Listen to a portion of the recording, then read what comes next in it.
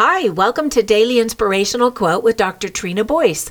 Today's quote is by Fulton Oursler, who was an American journalist, playwright, and mystery author whose pen name was Anthony Abbott.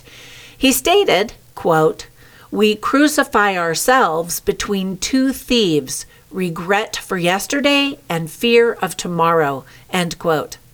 Now, that's quite a dramatic quote with rich symbolism, but it makes an excellent point.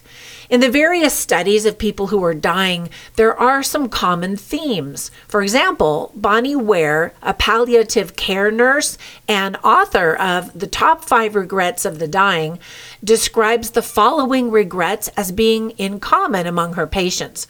Number 1, I wish I had the courage to live a life true to myself, not the life others expected of me.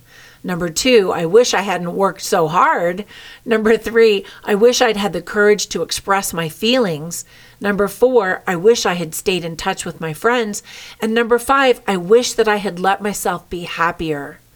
A common thread that runs through these 5 regrets of the dying is that they're all omissions. In other words, things that were not done in that person's life, as opposed to commissions, mistakes that we've made for which we also feel guilt.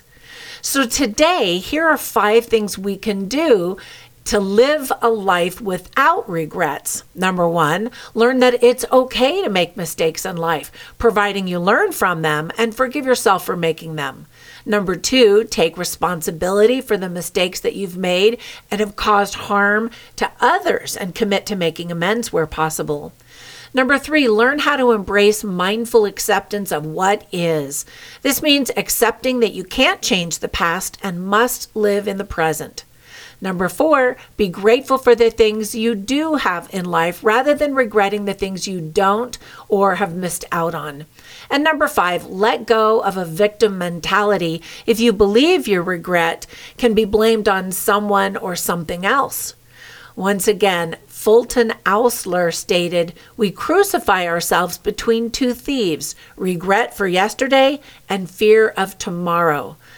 Now, be safe, healthy, and kind out there and make it a great day.